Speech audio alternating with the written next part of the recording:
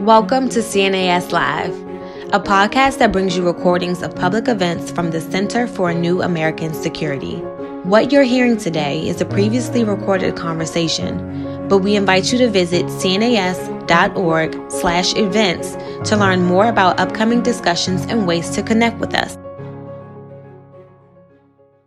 All right, good morning, everybody, and welcome to this book discussion with Robert Zoellick. I'm Richard Fontaine. I'm the Chief Executive Officer at the Center for a New American Security. We're really pleased to have Bob Zoellick with us this morning to talk about his new book. Bob is a senior fellow at the Belfer Center at Harvard University at the Kennedy School of Government.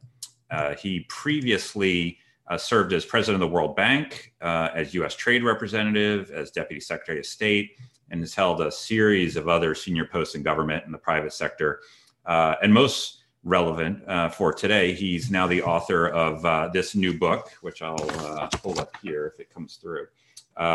Maybe not. America and the World, A History of U.S. Diplomacy and Foreign Policy. The book's a sweeping account of American diplomacy. It starts before the founding, and it's told through these profiles of key individuals and moments throughout. I've read the book myself, and I find it really a truly masterful account that tells not only the story of U.S. foreign policy, but also draws out the distinctly American characteristics of our nation's diplomatic history. So I'll get the conversation started here in just a minute. And later in the discussion, we'll be taking questions. So if you have a question or if you have a comment, put it into the Q&A box you'll see on your Zoom display. And you can note that a video recording of the event will be available later today. And with that, Bob, congratulations on the book and welcome. And let me just start pretty simply. Why did you write it? Well, Richard, thanks for having me. And thanks for the CNAS for hosting this event. You got a great institution, so I'm delighted to have a chance to talk about some of these topics. Well, probably like many people in this audience, a number of years ago, I read Henry Kissinger's book, Diplomacy. And I enjoyed the way he used history to talk about diplomacy and foreign policy. But I always had a sense it was written somewhat from a European perspective. So for a number of years, I've been trying to think, how could I talk about some of the ideas in American experience that distinguishes our diplomacy? So as you mentioned, the approach I took was to use stories about people and events. So I thought for people who like biographies, you have a series of mini biographies here. But I also work in the notion of practical problem solving. So I'm trying to share a little bit of sort of my experience as an official in the US government. I think one of the other ideas was that, again, probably for some of the people on this call as well, I took courses in diplomatic history early in my life, and that's a field that is somewhat faded. And for good, understandable reasons, at least, history has tried to draw in underappreciated groups and themes and ideas, but it's led to somewhat of a fragmentation in the field and a lack of attention sometimes on the political history of decision-making. So I was struck that Fred Logevall, a professor at Harvard who's going to have a great new biography out about John F. Kennedy, said, why have we stopped teaching political history? So this is a nudge for diplomatic history. And in particular, insofar as the subject is still taught, it tends to focus on World War II and what follows. And as you see, Richard, I believe there's a lot to be learned from the first 150 years of American history. And in particular, one thing that is also relevant is, the experience for most of us and kind of fits a point that I saw former Secretary of Defense Mattis make recently, where he said, gee, the United States may no longer have total domain dominance. And I was thinking, well, in history, the US often didn't have domain dominance. So how do you get things done when you're not necessarily all powerful? So that's what I try to do in a book that recognizes some of the intellectual frameworks that people have put together over time, but tries to instead focus on the practical problem solving and the people that do it. Well, let me just follow up on that. You go back actually even before the founding, because you talk about the way that the founding fathers were able to work the diplomacy so as to make success in the Revolutionary War more likely rather than less, among other things. And as you just said, and you note in the book, that the diplomatic history field has been pretty neglected in recent years in terms of what's being published and things like that.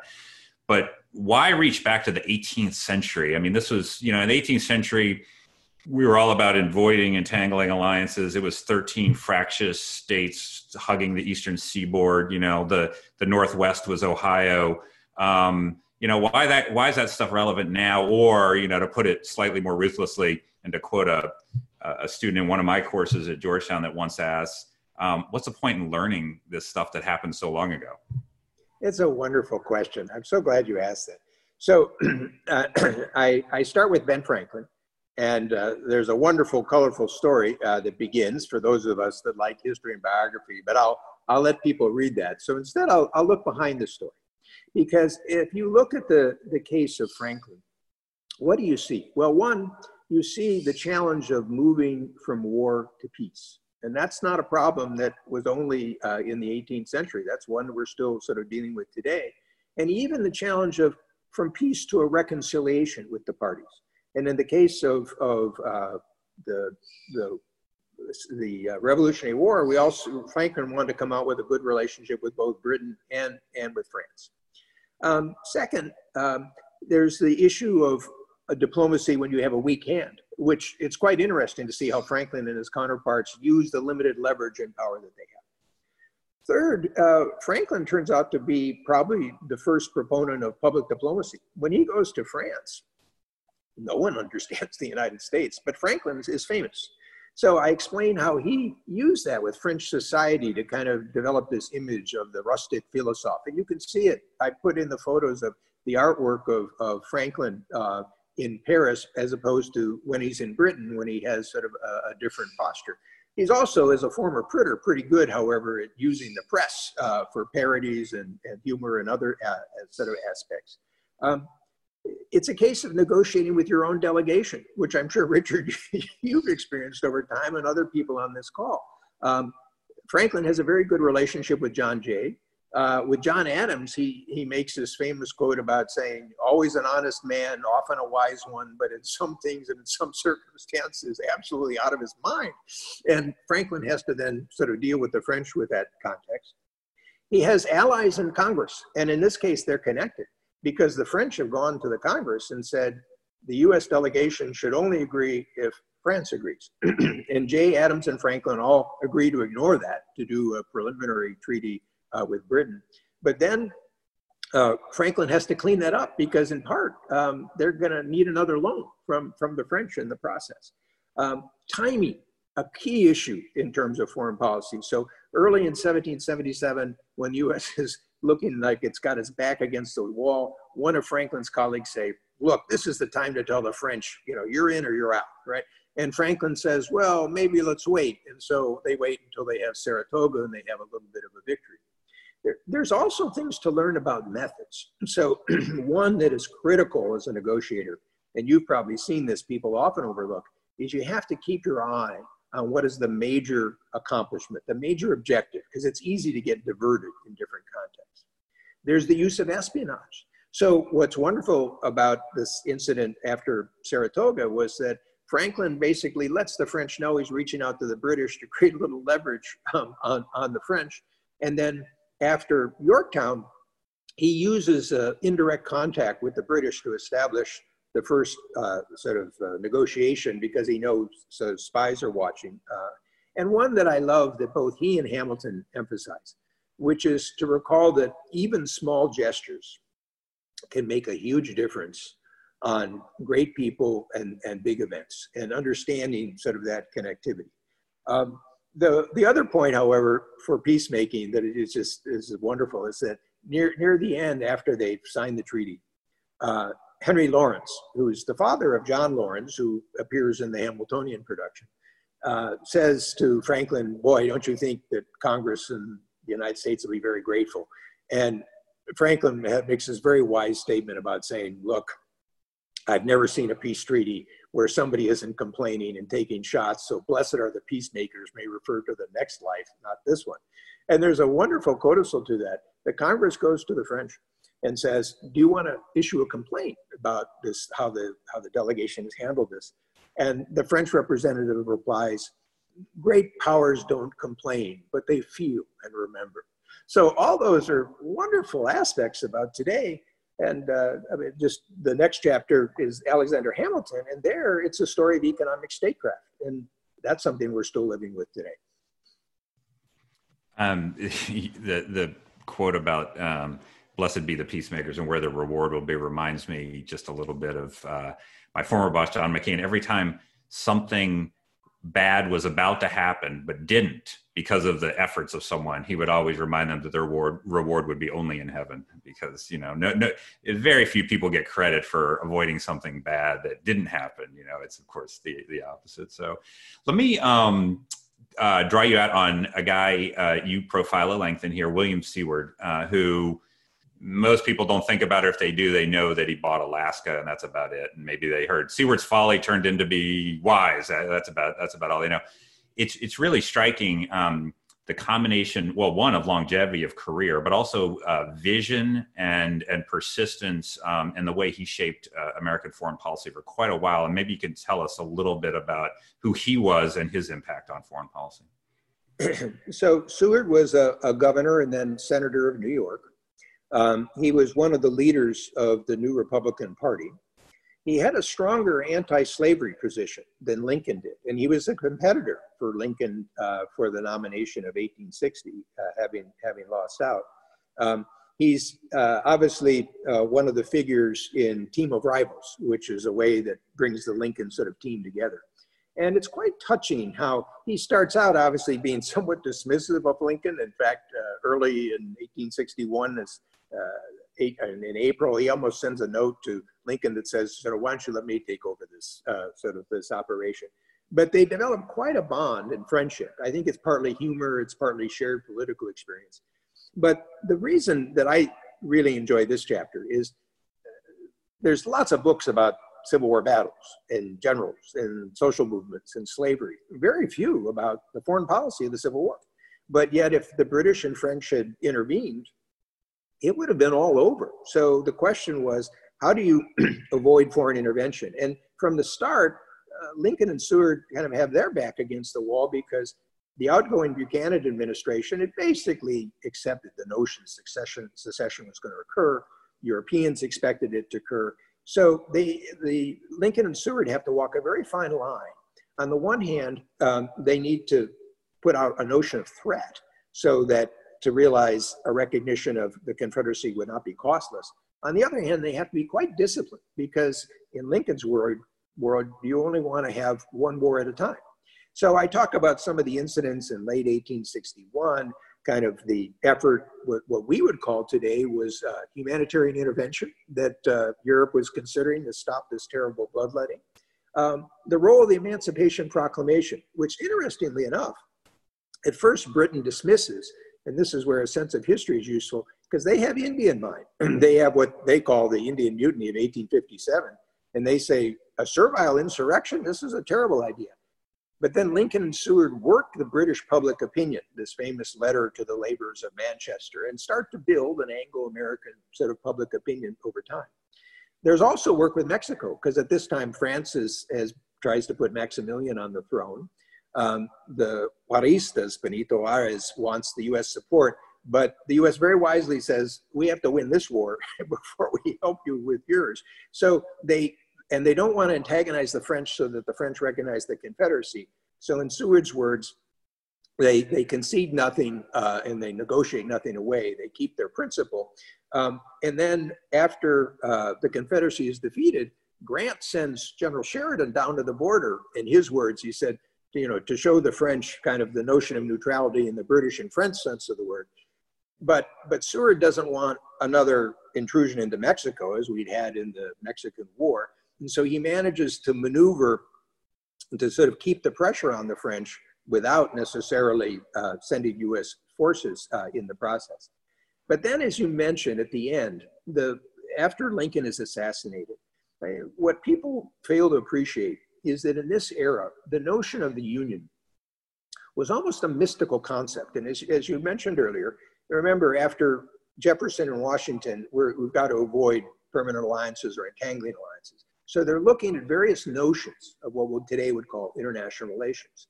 And the notion of unions, confederation, different arrangements, they see as a possible model. And for Seward, he sees the United States as a potential commercial center, and he sees the magnet of the United States.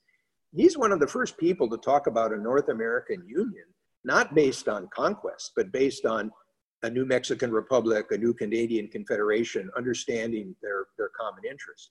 And then, of course, as you mentioned, he's known as the peaceful expansionist because he purchases Alaska. What I point out is he also tried to get British Columbia, which was a near miss. And he gets Midway Island, which obviously ends up being quite important in World War II. He wants to buy the Sandwich Islands, Hawaii, can't do it, does a trade agreement, which eventually sort of leads to the sort of accession of Hawaii later in the century. He wants to buy the Virgin Islands, which the Congress doesn't go along with, but later we buy in 1970. And to connect it to stories today, he wanted to buy Greenland and Iceland. So he actually also starts to work with the Colombians on the Panama Canal. So he has this notion of securing the perimeters of the continental United States. But as Michael Green points out in his book about diplomacy with Asia, he also, in a sense, does the first sort of not unequal treaty with China and sees Alaska partly in its connectivity with Asia. So he's a wonderful man for planting seeds of the future that I hope we can recall. It's an amazing profile of him, and even the things that he didn't accomplish, with the exception of Iceland and Greenland, most of them ended up getting bought or accomplished or built in the case of the Panama Canal, even decades after he was in place. And remember, this is during Andrew Johnson's presidency when Johnson is sort of under threat from Congress about being thrown out of office. Let me turn to another figure you talk quite a bit about, Cordell Hull, and I want to ask you about him in the broader context of the economic statecraft, for lack of a better term, that you can see going all the way back to the founding. I mean, the economic aspect of American diplomacy and foreign policy is a theme that runs all the way through, sometimes neglected, and sometimes not even, presidents are not even conscious. When the United States goes from a relatively weak economic power where it has to sort of make sure that loans will be available, that it won't be cut off from things and things, like all the way to a very strong power, it takes a while for the United States to sort of catch up, it seems like, to realize the strength that it has. So you make the point that Woodrow Wilson didn't actually use the kind of economic strength that he had when he was trying to put pressure on the Brits or whatever during World War I. There's a lot of things he could have done economically, just didn't kind of occur to him. But Cordell Hull comes in, quite a bit later and says, his career is going to be devoted to the idea that trade could lessen the risks of war, build prosperity, solidify foreign friendships. It has these sort of strategic level effects. I mean, given the current approach to trade, I think in this administration, neo-mercantilist is probably not an unfair term to how they approach it. I mean, what are the kind of examples that you would give throughout the history of U.S. foreign policy that would give evidence for this broad claim that trade has effects, positive effects for the United States that include but are not limited to increased prosperity? So this is one of the traditions that I highlight over time, as you mentioned, Richard. And one of the points I'm trying to make is how to see trade beyond the issue of economic efficiency. So it really starts in 1776. John Adams, while Jefferson is working on the Declaration of Independence, John Adams has the job of coming up with a model treaty for the new United States. It's basically a trade treaty. But recall the context. This is a world of empires, an imperial system, and a closed mercantilist system. So what they're trying to create is open markets, not only kind of as a basis of foreign policy, but for private parties. So today, what we would call transnational actors. So I link this to the role of private sector actors in American relations with the world, as well as some of the technology developments. In the 1850s, trade is the opening to Japan and the Meiji Revolution. It's part of the open door that John Hay has with China. And in that context, it's connected with trying to keep China from going the way that Africa went. People often don't make this connection, but if you look at the carving up of Africa in the late 19th century, there was a similar effort to try to do that with China. And the United States wanted to keep the territorial integrity instead of an open set of markets. Then, as you mentioned, there was I think for Hull, there was a key recognition that after World War I, you had the reparations issues that Germany owed, you had debt issues that Britain and France owed to the United States. The circuit wouldn't work unless these countries could sell goods to the United States and earn the dollars that they needed to pay. So this is on his mind. And then, of course, the 1930s break down with Smoot-Hawley, where trade levels, depending on volume or price, fall 40 to 70%. The average US tariffs goes up to 59%. This leads to a calamity of a breakdown to autarkic economies for Nazi Germany, for the East Asia co-prosperity sphere, for Japan. And so I focus on something called the Reciprocal Trade Agreements Act of 1934, which is the first time that Congress shifts authority to the executive branch to start to negotiate trade agreements. And by the time Hull leaves in 1944, he's got, I think, sort of 31 agreements with 28 countries. And not only do they reduce the barriers, but they establish the principles for the post-war trading order. And so today, that system of shifting authority to the executive branch, which you and I lived through over decades, remains a fundamental regime shift, although Trump has used the executive authority not to liberalize, but to close the system back. And there's also a wonderful little anecdote connected to today, which is that even after Hull gets the agreement, he's fighting within the FDR administration, including with a man named George Peake, who wanted managed trade, which sounds a little similar to what we're seeing today. And Peake basically says, look, all these rules, all these regimes, that won't work. He said, what we need to do is basically create a barter arrangement. But he makes a big mistake. The country he tries to work it out with is Nazi Germany. And so he's basically working out cotton and wine and not so much currency. Roosevelt actually approves the agreement because, like many presidents, it would allow him to show he's selling goods abroad. And Hull was one of the few people with the political shrewdness to come back and say, well, this is going to allow Nazi Germany not to have to spend its money on trade and therefore spend it on arms. And there's a lot of groups in the United States that don't think so well of Nazi Germany and its behavior. So he actually gets Roosevelt to reverse himself. And then, of course, the story really takes root after World War II, and the principles of the agreements that Hull devises become the basis of the GATT system. But I also work in a little story there that is worth recalling, because people look back in time and they say, oh, well, when the US was so powerful, we could afford free trade. In 1947, when the United States is this economic behemoth in the world, the United States is negotiating with 23 other countries to launch the GATT. Congress passes a tariff on wool of about 50%. And the American negotiator, Will Clayton, realizes that with that tariff, Australia will pull out. If Australia will pull out, Great Britain for the Commonwealth will pull out. And then the Europeans say, well, if Great Britain isn't there, why should we stay in this? So he flies all the way back to have a personal meeting with Truman, and Truman gives him 15 minutes, gives the Secretary of Agriculture 15 minutes. The Secretary of Agriculture, and this is the argument you've heard, Richard, over time, says, you'll lose up to 7 wool-producing states in the 1948 election. And Will Clayton makes the plea to try to stop the tariffs to allow the GATT to go forward. Truman sides with Clayton, even allows him to offer a tariff cut. GATT gets launched. Truman still gets reelected. But it's a story to show the politics of trade are always complicated. But if you think about the Marshall Plan, trade within Europe, the creation of the European Union, Japan moving from a military strategy to an economic strategy. And it had a similar idea actually economically in the 20s, which comes crashing down in the 30s. These all become critical parts of the US network, whether you call it formal alliances or others with the world.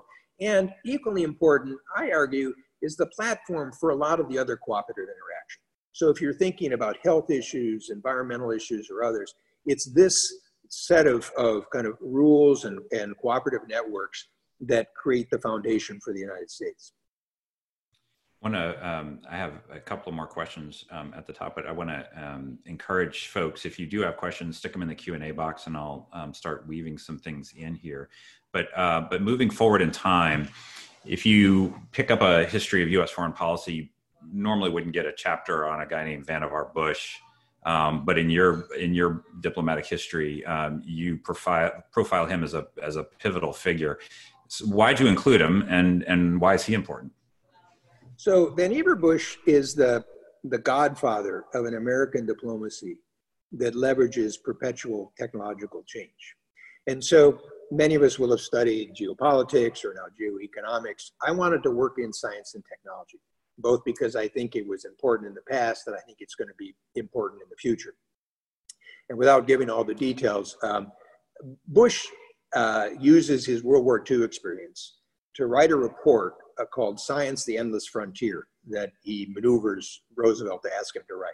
And it basically defines American science policy for the post-war period.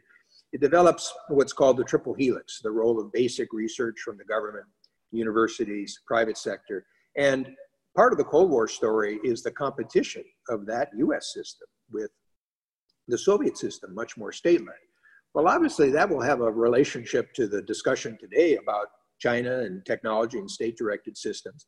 But there was another reason too, which is that, you know, I worked on climate change and other issues across different administrations, actually negotiated the one climate change treaty that the Senate has actually passed, ratified in 1992.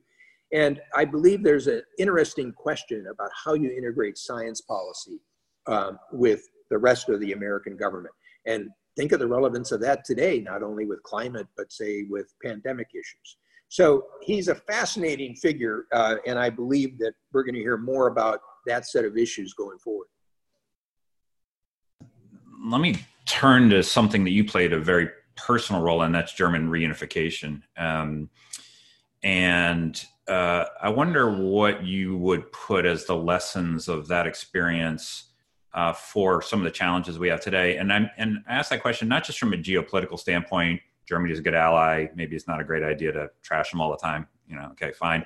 But some of the stuff that you emphasize, not only in this episode in your book, but in many of the others, not just the policy, but the mechanics, the diplomatic mechanics, the importance of timing, using public opinion, of building leverage and deploying it appropriately, building trust and relationships with people over time and things like that. So one thought is the importance of anticipation. And I distinguish this from prediction. Prediction is very hard in policy or other aspects of life, but you can often anticipate trends. So the chapter that I have on Bush 41 and Baker really just focuses on the early point of 1989, which was this anticipation framework. But second, it's important to put issues in both a historical and a strategic perspective.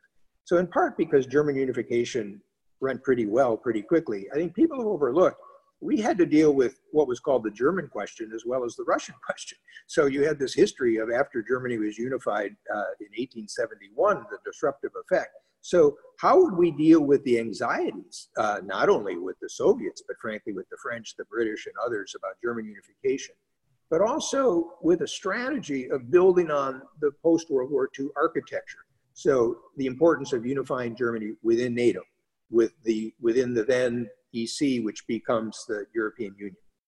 But then on this pragmatic side, you have to combine those big picture ideas with a sense of judgment about facts on the ground. And a key one for us was that the people of East Germany in particular, but on the West Germans, they were going to create a momentum on the ground. And we integrated that fast-paced momentum to frankly push the British, the French, and certainly the Soviets to come to a resolution. That then connects, how do you do so? And we felt we had to create a process to be able to channel this. That was the creation of the 2+4 process. That was the one issue of debate within the administration, actually. Some of our colleagues at the NSC sort of wanted to let events take their course. Baker and I and others at the State Department believed we could use this process to channel it.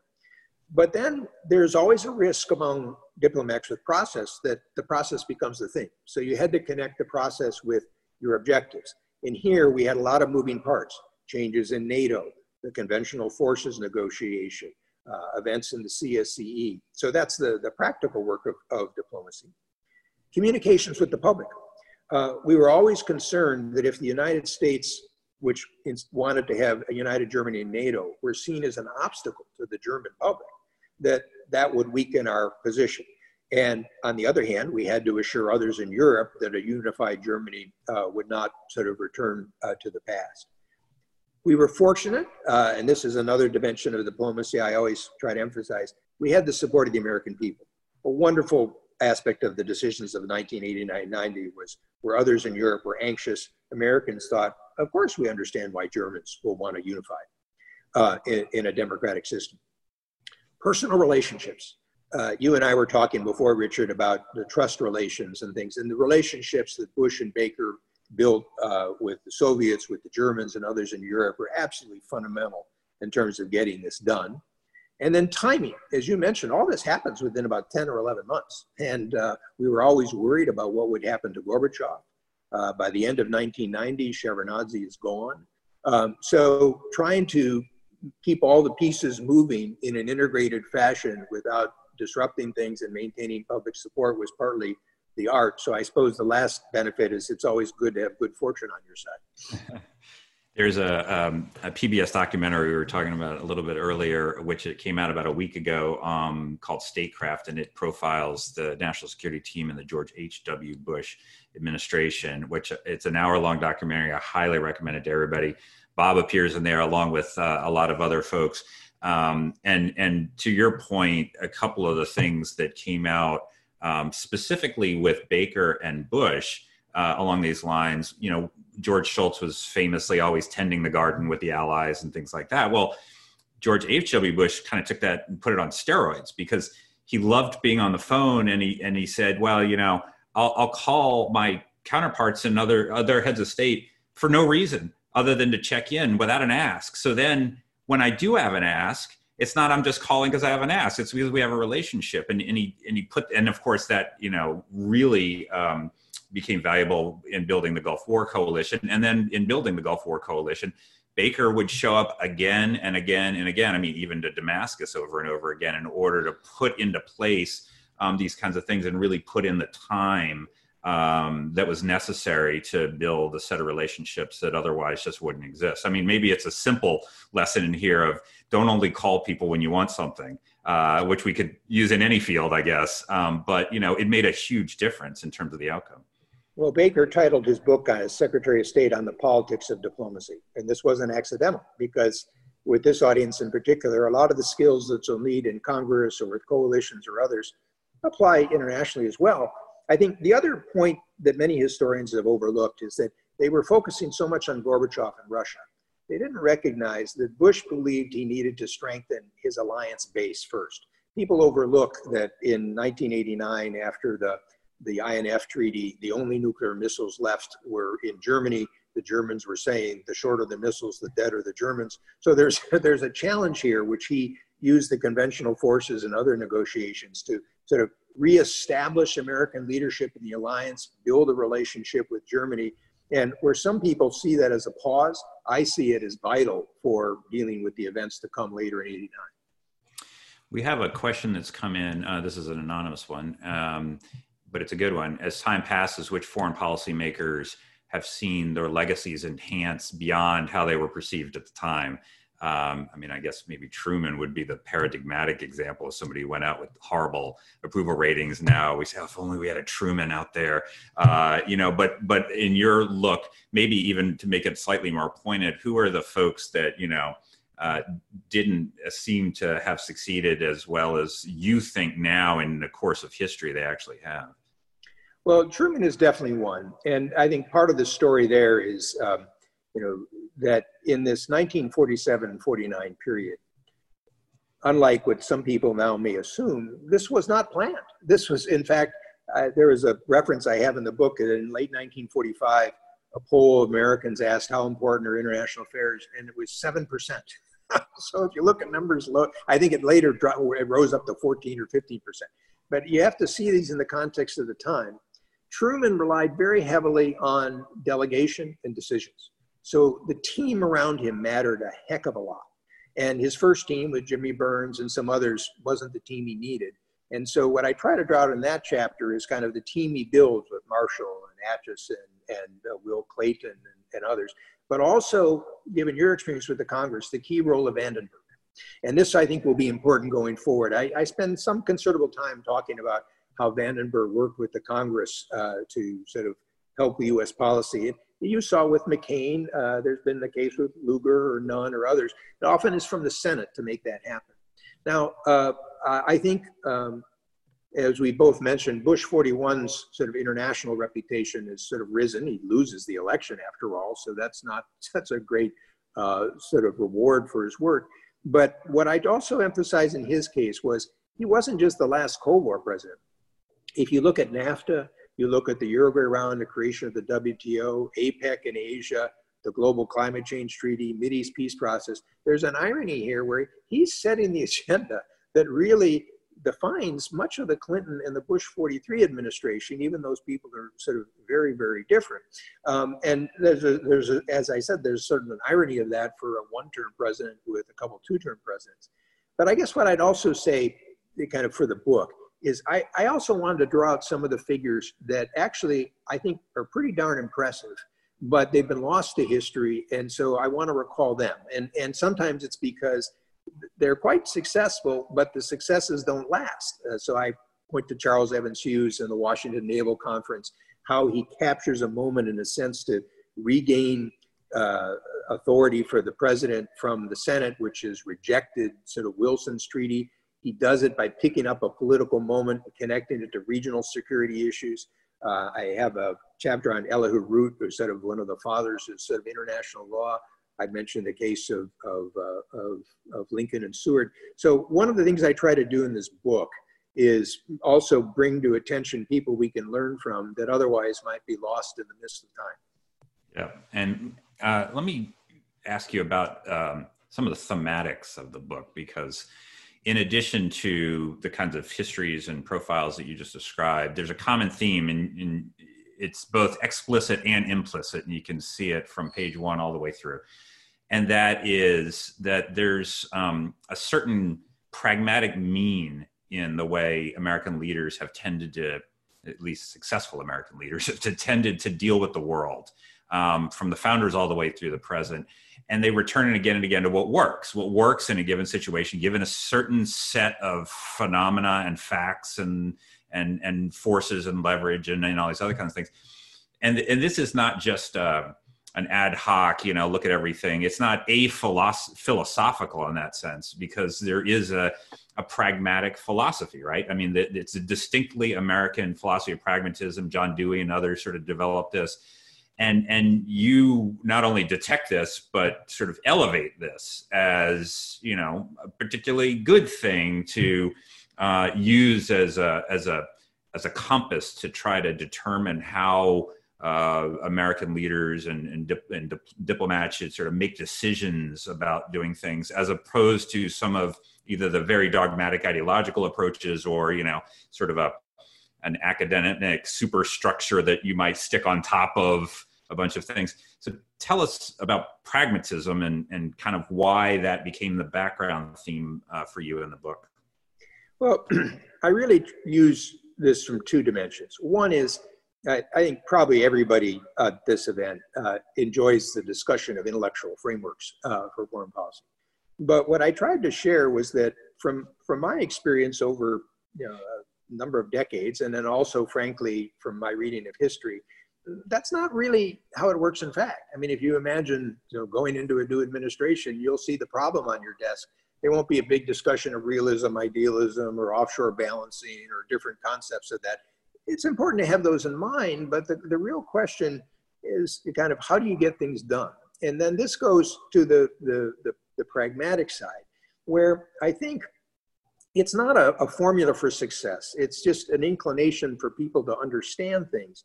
And that, and particularly working with Baker as I did for 8 years, the idea was always on what are you going to accomplish? Not the theory, the results.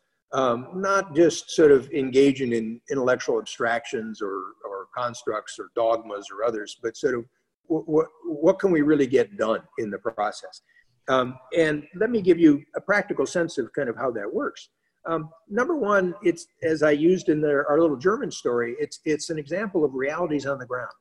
It may be economic, it may be military, it may be technological, it may be votes. How do you make things happen?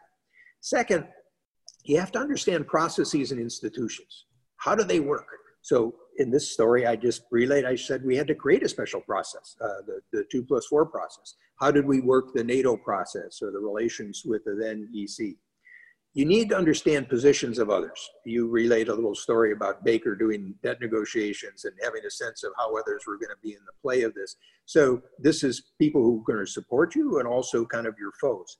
Timing, which we've discussed a lot, including when not to act. So in my chapter on JFK, I draw a little bit about sort of lessons about sometimes being a little bit too eager. The role of chance and contingency, which you have to expect if you're in these jobs, and be flexible. And so at the end of the day, I'm partly also counseling, when you keep your diplomatic scorecard as historians or as sort of policy think tanks, keep in mind there's a value here for imperfect results that still advance you in a far from perfect world. And maybe there's a certain optimism that we could use today in this, in which it looks upon history as insights on how to do better, as opposed to sort of timeless obstacles over time. Kissinger, who's one of, in a sense, one of the key players that I reference a lot in this book, talks about history as the memory of states. And I think one of the lessons I'm trying to draw from history is that often it doesn't give you a clear analogy, but it gives you questions to ask under this idea of how do you get things done. Let me pick up a question that came in also from the audience and tie it to one of my own. And that is, how would you apply the sort of principles for pragmatism to U.S.-China relations today? And the question from the audience specifically is, are there lessons from diplomatic history as we turn to the rise of China and the competition that's unfolding before our very eyes, and how you think about that? Well, certainly. In fact, so let's start with a little bit of the historical context, which I cover some of it in this book. I think there are three themes that have defined U.S.-China relations. One, going back to the ship, the Empress of China, which first takes ginseng from Appalachia to China in, I think, 1784-85, is the notion of China as the commercial dream, the great China market, always sort of shining just a little bit over the horizon. Although, to be fair, China was our largest market for export growth for 15 years before the Trump administration. Second is a recognition that China is going to play a larger role, certainly in the region and then the world. So remember, as the story I tell you about the Boxer Rebellion and the open door point, the United States doesn't want China to fragment.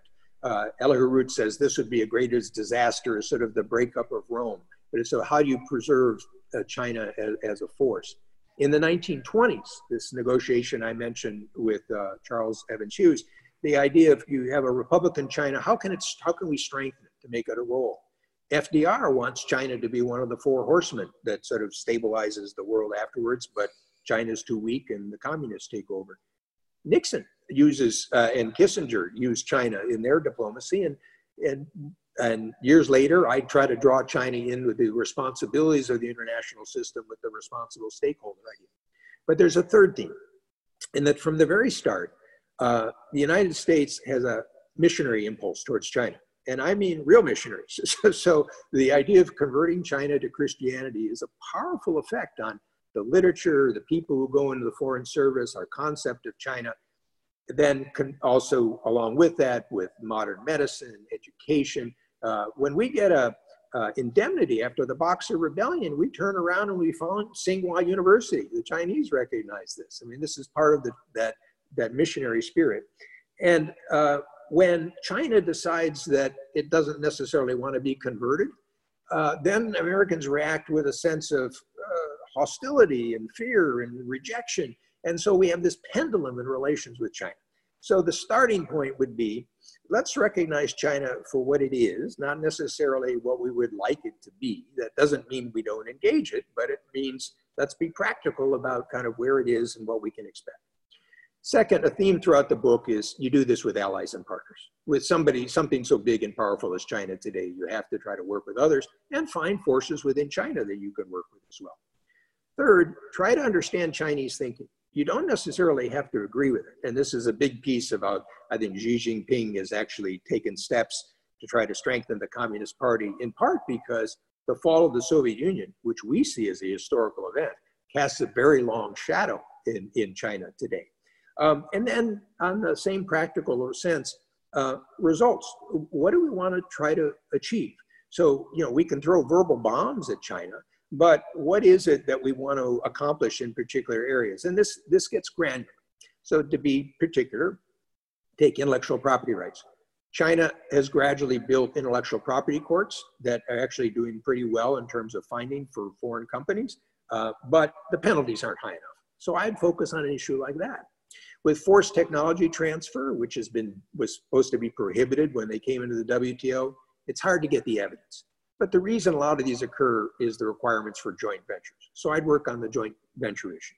On a topic like Hong Kong, rather than just sanction individuals so we don't talk to each other anymore or block Chinese students, I would go the reverse way. I'd do what Britain is talking about and say, fine, let's show the difference in systems. Let's people from Hong Kong emigrate to the United States and show the benefits of freedom. So I'm not trying to suggest that all is hunky-dory with China, but going back to the responsible stakeholder, I wrote a piece in the National Interest in March and April this year, where I simply reviewed the record of what had been accomplished with cooperation with China. China used to be one of the worst proliferators of weapons of mass destruction and missiles. It basically joins the regimes and actually tries to help us with Iran and North Korea. On the economic side, China stopped manipulating its currency. Its current account surplus goes from 10% to 0. It had the best stimulus during the global sort of financial crisis. There's a lot of ways you can work with China on these topics, recognizing there's problems. I dealt with the Darfur portfolio when I was in the second Bush administration. I got the Chinese to be quite helpful in trying to end the genocide and find some peace arrangements in Sudan. Even Taiwan, in my own experience, I worked to get Taiwan accepted into APEC at the same time that China and Hong Kong did. I got Taiwan into the WTO the same time that China did. And frankly, there was a period I got Taiwan accepted as an observer in the WHO process. Now, you can say maybe it's better to complain, but isn't that a better set of results while trying to work with China on some of these issues? So I think we're now, frankly, in a pretty dangerous place. I think the relationship is in free fall. Every day you sort of see a new dimension.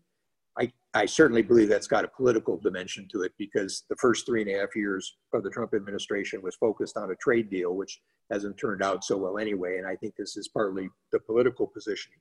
But there's no doubt that this is probably one of the few issues there's bipartisan feeling about China. So this will be a challenge for the new administration to wend its way based on some sense of history, and I hope pragmatic sense of how you work with allies to sort of at times deter China, at times sort of cooperate with China. How are you going to deal with pandemic, climate change, economic recovery if you don't figure out a way to work with China?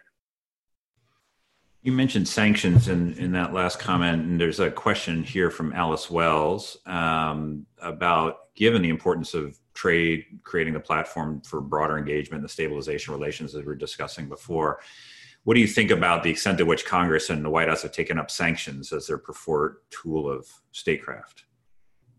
Well, the sanctions policy starts with Thomas Jefferson, because he when he's unhappy with the British and French in 1807, he launches an embargo. And I'm going to teach him. I'm not going to allow any of our goods to go to Europe. Well, it didn't work out so well. And in fact, the northeastern states almost split off. But ever since that time, we've used sanctions, sometimes trade, increasingly financial.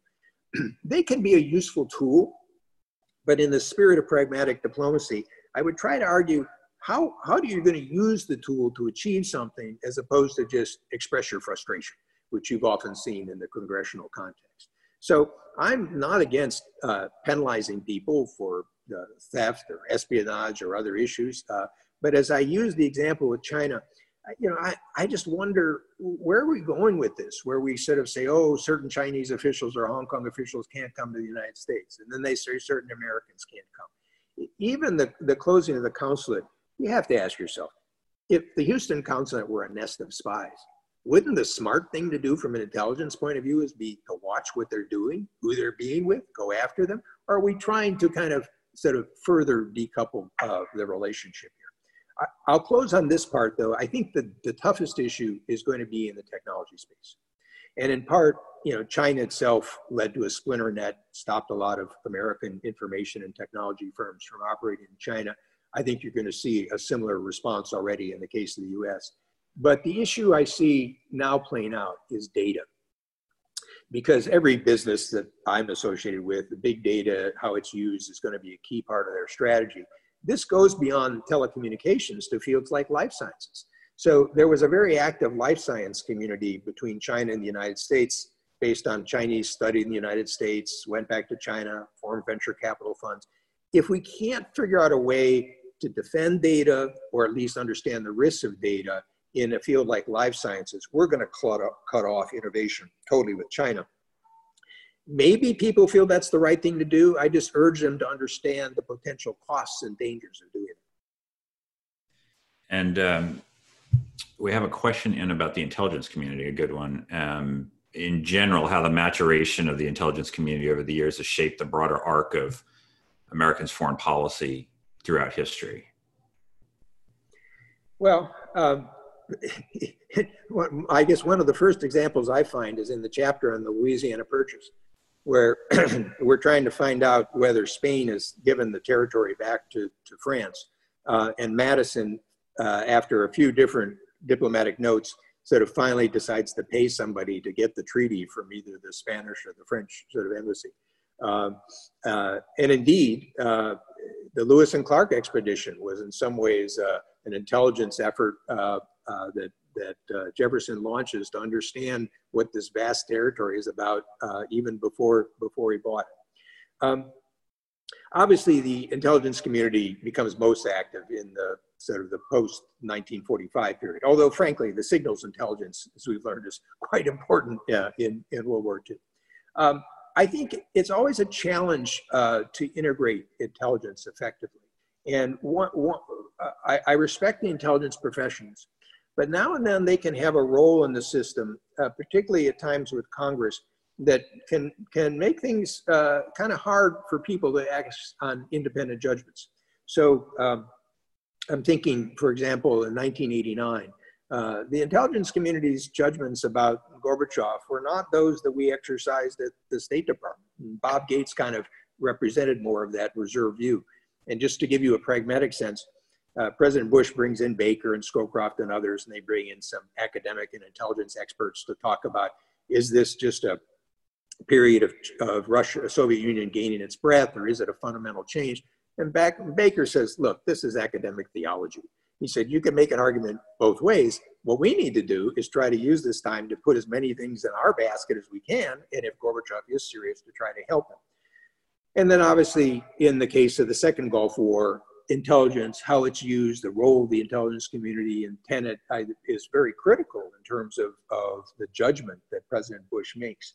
So I guess what I would say is there's a benefit to having people in these positions of power that know the benefits, but also the limits of intelligence. And I'm using this more in the information analytical side than the operational side of intelligence agencies, which is a whole different story. But I think what these stories will partly give you a better sense of is how decision makers have to factor these in real time and the questions that they would like the intelligence to help them answer. Well, there's another aspect of this that's not intelligence per se, but more informal. But you have a contrast in there between the way that TR negotiated the end of the Russo-Japanese War and what Wilson did when he was making these repeated attempts to try to bring some sort of stop or mediate or something in Europe during World War I. And TR had this sprawling network, personal network of people all over the world, in Europe, and he knew Russians. If he had gone to Harvard with Baron Kaneko, and he could just talk to him and ask him kind of what the Japanese were thinking about things. And then when Wilson comes in, he just doesn't have that international network, and the American diplomatic corps was not big enough and sprawling enough to be able to provide the kind of on-the-ground information. So he sends Colonel House out to Europe to sort of sniff around and see what he can find out and things like that. But that lack of information about who was revealing their positions and things like that was a huge impediment to Wilson getting anything moving. Well, draws together a couple of themes. Remember, under pragmatism, I emphasized getting information about your opponents and others, and so you can factor this in with processes and institutions. But I really enjoyed writing the Teddy Roosevelt chapter because many people associate Roosevelt with San Juan Hill or use of power in the Great White Fleet. He was actually, as you noted, quite an effective mediator in the Russo-Japanese War and in what was called the First Moroccan Crisis, which probably very few Americans know about, but was one of those incidents, just like the Balkans a few years later, that could have led to a conflagration of Europe. And as you mentioned, at this time, the American diplomatic corps was not a professional corps. And Roosevelt, however, in a sense, enlists the German ambassador of the United States, the French ambassador of the United States, one of his groomsmen, who was a British representative in St. Petersburg. And then he also positioned some of his diplomatic corps to kind of maneuver the system. And Wilson, in contrast, I think as sort of a political scientist, comes up with visions. He's actually pretty good on the tactics. My chapter on this one is sort of the entry of war from 1914 to 17. But what you're referring to is that there's a book that's going to come out by Phil Zelikow next year about whether an effort by Wilson to mediate late in 1916 could have avoided the last 2 years of World War I, and imagine how history would have changed. And what you can see in that story is that Wilson doesn't know how to do it. He doesn't know who to seek the information from. He doesn't know how to test ideas. He can give a speech, but he says to the warring parties, look, put your positions out in public. Well, what are they going to do? I mean, if they put out something too small, they'll be criticized. If they put out something big, it won't go anywhere. How do you test those sort of things behind the scene? So I think there's a larger point that I developed in writing all these stories, which is the team around the president also matters. Because as you said, he got no help from the Secretary of State, and he got no help from House. And so he was pretty much off on his own. And I call this the operational art of diplomacy.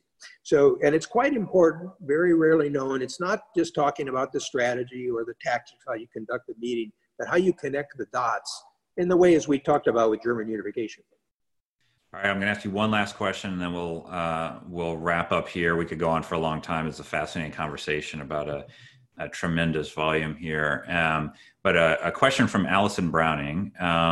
Did you learn anything in your research for the book that surprised you, or, and this would be very unusual for anyone in Washington, changed how you thought about something? Well, some of this will get a little obscure, but I was interested in the Louisiana Purchase, whether Jefferson was lucky or good. And so I delved into some of these practical steps of how he took. And I concluded he was both, but I think one should also not underestimate his skill as a diplomat. I call him the futurist.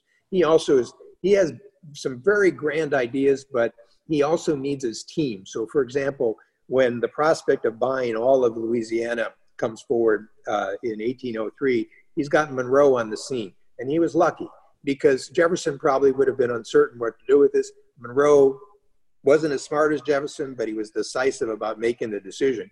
When they send the agreement back, at first Jefferson's very pleased, but then he says, oh, given my limited view of the Constitution, I need to have a constitutional amendment. And Madison says, no, let's not do that. Who knows what Napoleon will do next? And for a wonderful sense of irony, they use Hamilton's financial system to buy this. If they didn't have Hamilton's financial system, they couldn't have done the purchase. So there are a number of those throughout. I look at the John Hay open door. For those of you that study diplomatic history, this was often used by Kennan and others as an example of kind of how Americans are dreamy and talk about stuff but don't have reality. But I use this as an example of a case where Hay didn't have a huge number of equities or influence, but he takes the commonality of positions, he kind of expands on them a bit, and pulls it all together with the weak gravity of international cooperation that they're about. So it's an example of how you can advance an agenda in a modest way without necessarily winning wars or invasions in the process. And then I mentioned the Charles Evans Hughes. I always had a suspicion that Charles Evans Hughes was actually quite a shrewd political and strategist leader. And I think the key in that story is not seen as just as naval arms control, but seeing it as part of a regional security structure. And then with John F. Kennedy, I describe him as the crisis manager. I guess what I affirmed in the Kennedy case was the Kennedys made a lot of mistakes along the way. In some ways, their behavior sets up Vietnam. But I think that Kennedy showed an ability to learn a lot, and that shows up in the Cuban Missile Crisis. And I guess the last one I'll mention is I do have a chapter on LBJ. There are some failures. And because I focus on the 1964, early 65 era about deciding to take over the conflict with the military, with US ground troops. And I try to apply my analytical framework to help people for the future. So I come up with sort of 6 categories or 6 things that I think went wrong. And frankly, those 6 things would not be a bad list to use with a lot of issues today. Fantastic. The book is America and the World. It's, well, my green screen thing is, I'll just read the title, America and the World, A History of U.S. Diplomacy and Foreign Policy by Robert B. Zoellick. Bob, thanks for joining us today. This is fantastic. Congratulations on the book. Thanks to everybody else for joining this conversation. And we look forward to seeing you again soon. Thanks very much for having me, Richard. Appreciate it. You've been listening to CNAS Live. To receive invitations to future public events and to learn more about our experts' work, visit cnas.org/join. You can also connect with us on Twitter and Facebook. Thanks for listening.